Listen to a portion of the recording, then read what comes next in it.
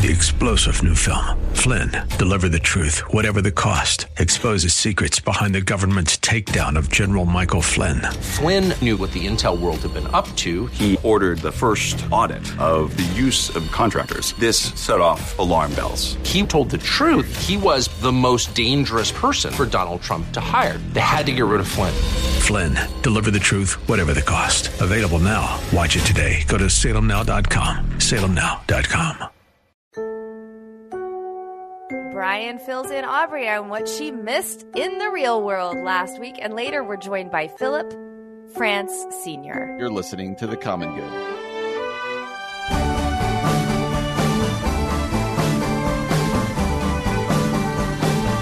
Hey everybody, welcome back to The Common Good on this Tuesday evening. My name is Aubrey Sampson alongside my co-host Brian Fromm. You can hear in my voice, I sound a little sick. I'm not sick, I just was screaming on roller coasters last week because I took my son to the big theme parks at Disney in Florida.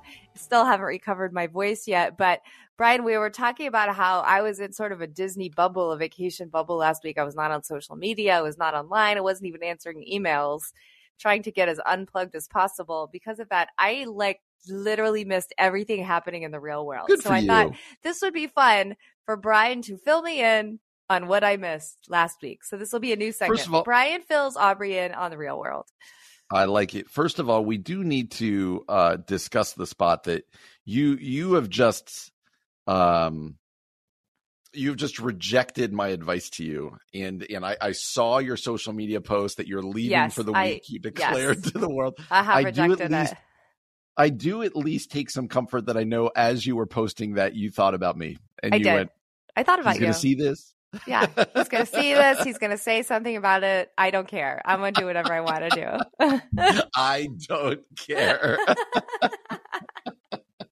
He's going to see it, and I don't care. Yeah, what Brian's talking about, if you don't know, is I post on social media that I'll be taking a break from social media or some version of that, and Brian thinks that's unnecessary and kind of over the top. So it's been a funny joke. The break. Yeah, he would say, just take the break. And I say, I like the people to know. I like my followers to know. I haven't forgotten about you. I'll be back. I'll be back. So I want to highlight two stories, but there were you did miss some big stories, right? Like, I'm trying to remember, before you left, had former President Trump been arrested over the document stuff like that? Arrested? He had been, or charged. Sorry, charged. Yeah, I don't know which legal terms are right ones to use. So he had been charged, and the SBC convention had started, but that was kind of as far as I got. Oh, so you missed the SBC convention. I did. And did you not follow any of that? No, not at all. Nope. Oh, Aubrey, Nope. If you had been here, I think you would have driven down there. I think you would have been so mad by what happened. We actually, I wasn't going to start there, but Rick Warren's church, he knew this was going to happen, but they were, the whole vote about whether to let them back in over the issue of women pastors, he was defeated 89% to 11%. Whoa. And then the conservative wing, I would say, of the Southern Baptist Convention really took hold, and they put forth an amendment that many people, we're going to need to talk to Bob Smetana at some point about this to really flesh this out. But Aubrey, this amendment, basically, if it passes, it has to be passed 2 years in a row or something like that. I don't know. Any church that has any woman pastor at all is going to get kicked out. No. Gone. They went super conservative. No. Even like children's pastor? Any titled pastor.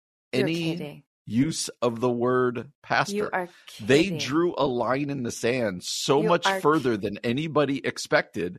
That so people that one church where the woman has been the pastor for a very long time, out? Out now, or like will be out? So they had already been kicked out. Disfellowshipped is the word, like Saddleback, right? Like they had already been disfellowshipped. The vote that happened then was whether or not to overturn that. And both votes by a lot they remained disfellowshipped. No, I'm glad I didn't pay attention. This amendment went forth that moved the bar. Like the Southern Baptist Convention put their line in the sand, and it was more conservative than most people thought was coming. And so the question is, we got to get Bob Smetana on here. I can't. Oh, you didn't see that. I should have sent you every article. It would have ruined your. No, I'm so glad. I'm so glad I didn't see it. Oh, what a weird step in the wrong direction, and like 100 years back in time, and like why? Like really? This is the hill you're gonna die on? Okay, sexist. It was. It's gonna have ramifications, and a lot of it played out on Twitter, which was always fun. But there was a time where Rick Warren got up and he spoke, and then Albert Mohler got up and responded to him. It was like these heavyweights of on the floor. It was interesting. Wow. I saw somebody had sent me like an apology from Rick Warren to all the women, and how he'd taken poor texts out of context instead of doing the work to see what was actually happening in the early church.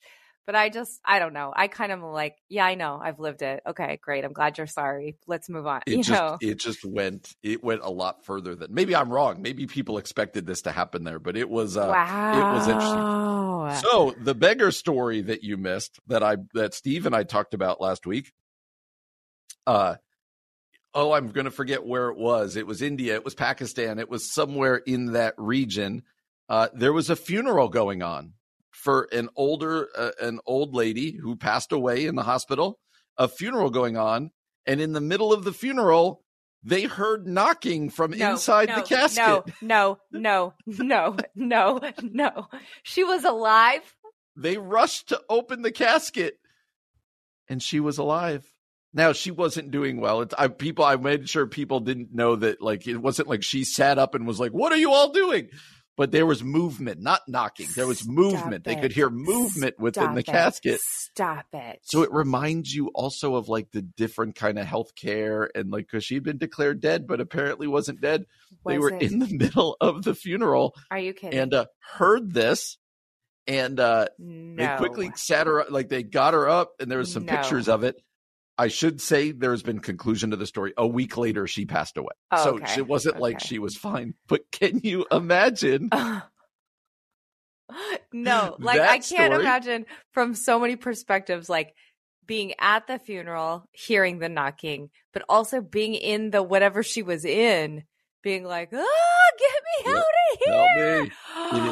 It's awful. Another funeral story, Aubrey, and we didn't actually talk about this one on the show. What? Like a TikTok influencer, somebody of an online influence, whatever, one of these online things. Yes. Guy faked his own funeral to see who showed up, and then showed up at it in a helicopter. Wait. If I were a friend or family of that guy, I would have killed him. I would have been like, nope, we're gonna have this funeral. Can you imagine the narcissism of making people go through grieving and then showing up by helicopter to your own funeral? Was there a why behind it or no? He claimed he wanted to see who showed up, and he wanted to know what but it's just for attention. It's this whole weird world. That is so wild. Speaking of people trying to like make a name for themselves and influencing, Aubrey, most importantly, Meghan Markle and Harry, they were booted by Spotify. Okay, so I heard a little bit about this. So what happened? We might do a little bit more of this later in the week. Okay. But according to one executive at Spotify, I'm going to have to cover up the word he used because it was he called Meghan Markle and Harry effing grifters. That's what you've been saying, Brian. Said they were getting paid millions upon millions of dollars, and it got to the point where they weren't showing up, and that Meghan Markle there was a report that she was doing interviews where her assistant did the interview, and then they added her asking the questions later. No. That they didn't do nearly the number they said they were going to do. Aubrey, I feel like I have been vindicated I have been vindicated by my take on Meghan Markle. You might have been. This is what, I mean, you haven't used those explicit words, but that is Nor what would you've I. been saying. That's what you've been saying this whole time. Well, we'll definitely have to come back and talk about that later. Because well, Brian, I am right. I am right. So yeah, there you go. okay. Person in a coffin Wow. who wasn't dead. Person in a helicopter who wasn't dead.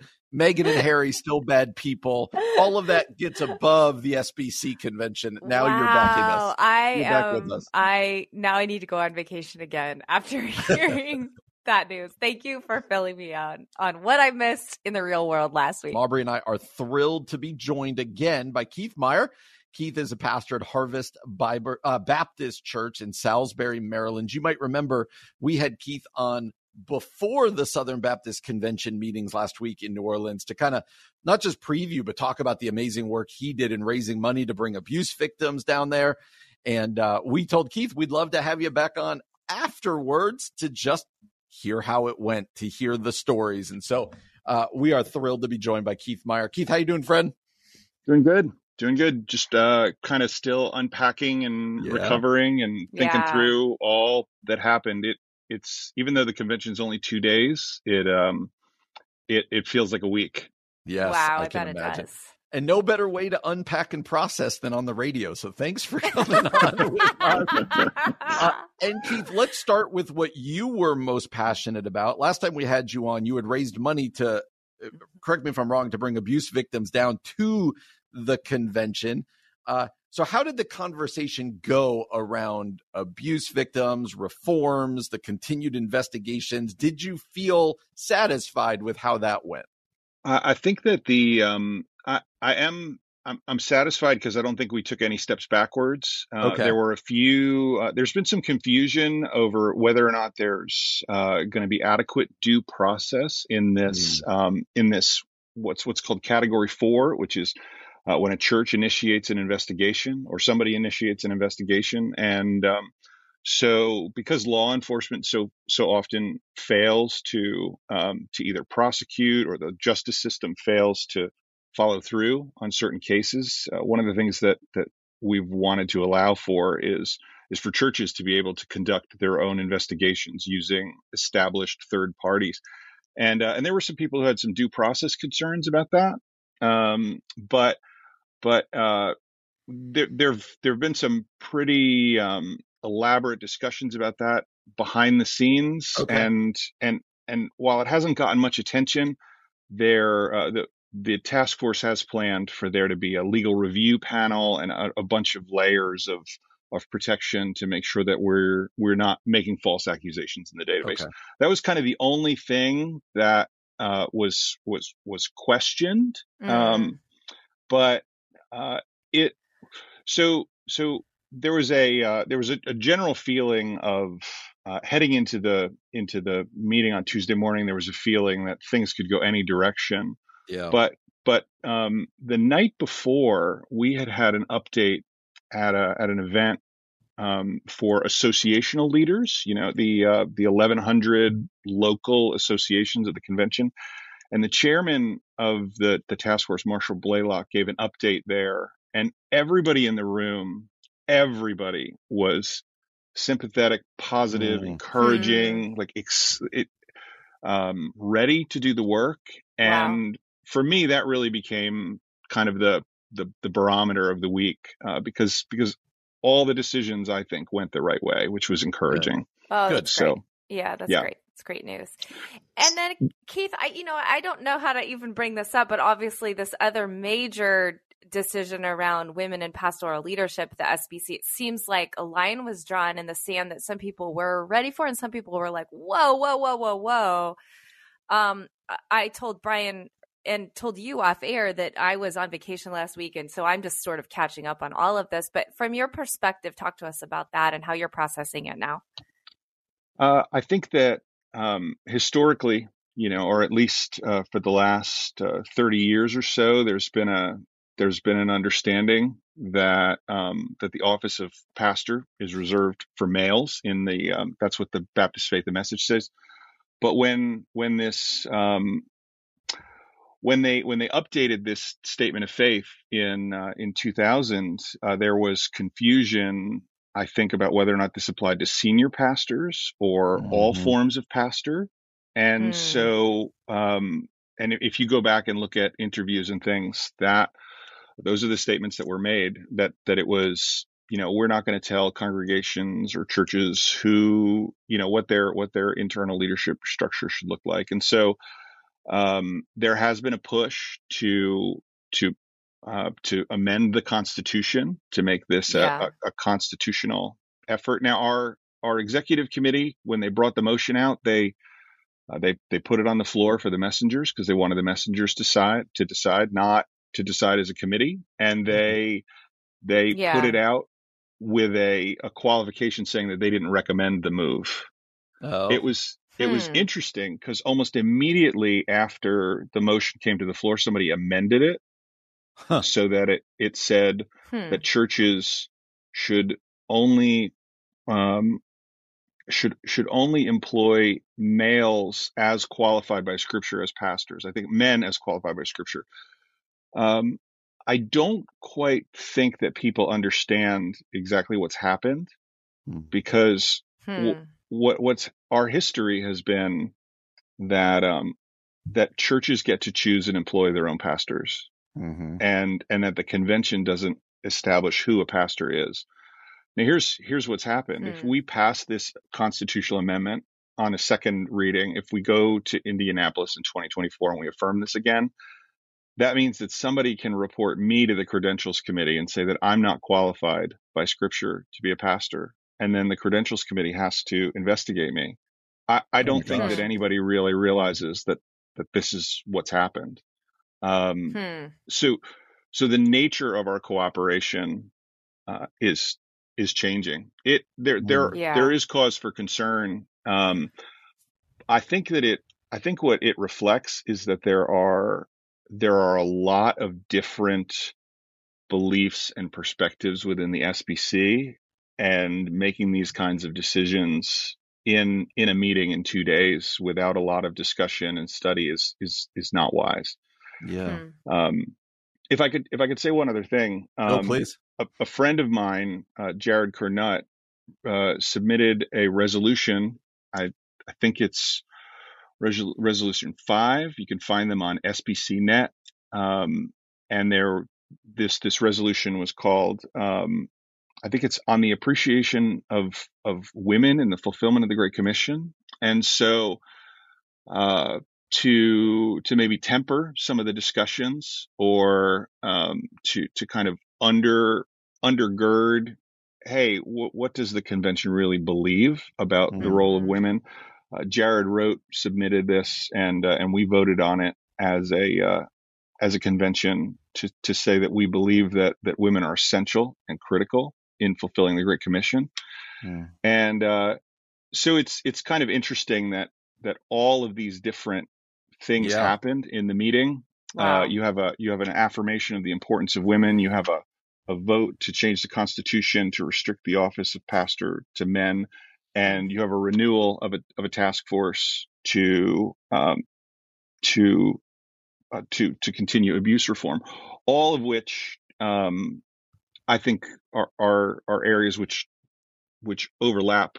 And so it's kind of like, okay, what did we do there? And let's sort this all out. So, yeah. Probably an unfair question with only a minute or two left, but I sense concern in your voice. Clearly, you love the SBC. I sense you're processing and this and that. Did you leave there concerned for the denomination as a whole? Does it feel unified, or does it feel like, gosh, something kind of seismic might be happening here that could even split it up? I think the meeting serves as a pressure release valve. I really do. We are an extremely public denomination. We broadcast everything that we do. There are no secret meetings in terms of our decision making.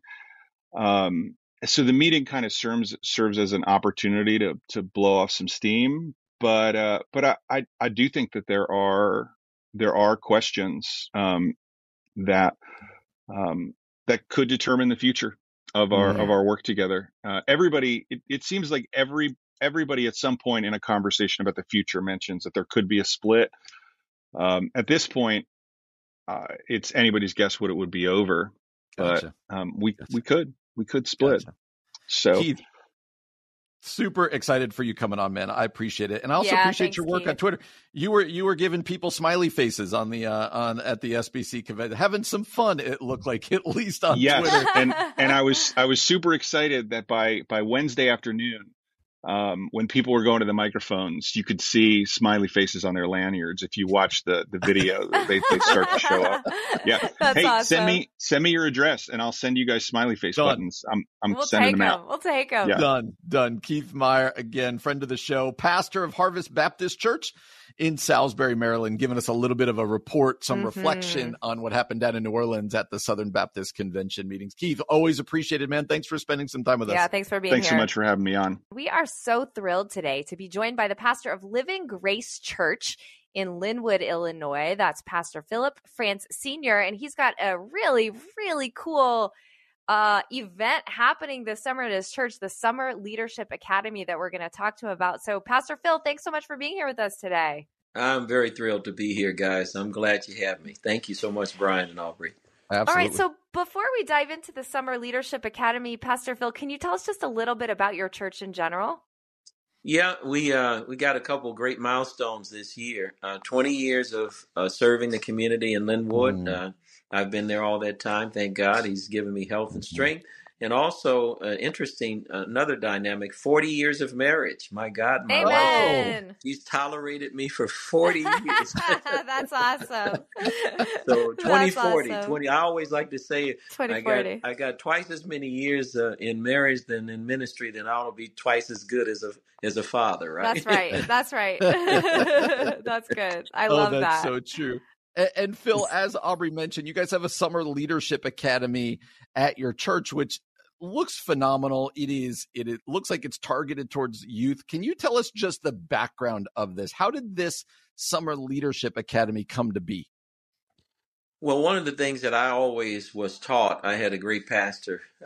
His name was Bishop Brazier, Pastor Bishop Brazier at a church called the Apostolic Church of God. It's a hallmark church. It's been in existence for probably 60, 70 years. That when I left that church and the Lord called me to my own ministry, the membership was rivaling 20,000 members. So it's a huge church.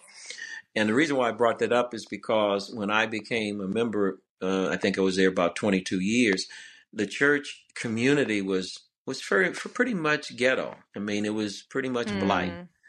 But after the efforts of the church, it literally changed the community. If you went through right around 63rd and Dorchester, it's around 63rd and Stony Island. It's not too far from Hyde Park.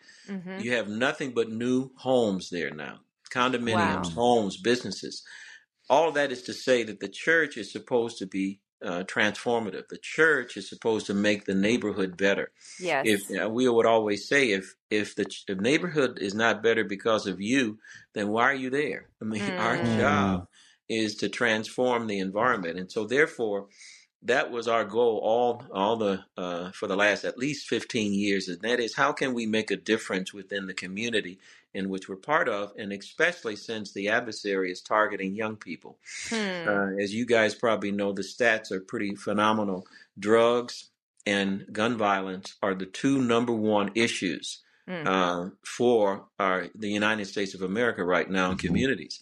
And so, as you well know, it's an equal opportunity employer. It's everywhere. I mean, I don't care if you're in Lincolnshire, I mean, if you're Orland Park, or in Chicago Heights, which is one of the poorest communities in the country, it's all there. And so we wanted to go into the community, work with this, and this was our strategy, working with the superintendents and the principals, and helping them to understand that we're there to help them.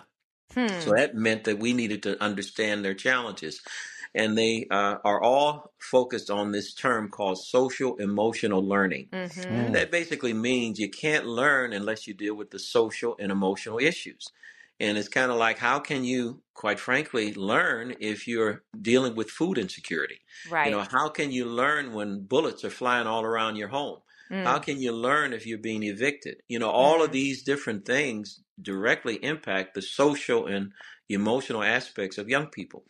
And then we wanted to start with the group that would be a little more moldable, meaning we wanted to focus on the middle school kids, Okay. The 6th, 7th, and 8th graders, because I got 3 grown kids, and I remember how the kids were in high school. They think they know everything. You're Yes. 17 years old, or, you can't tell them anything, right? So, yes, that's right. They're grown, right? Or at least they think they are. So we focused on that group.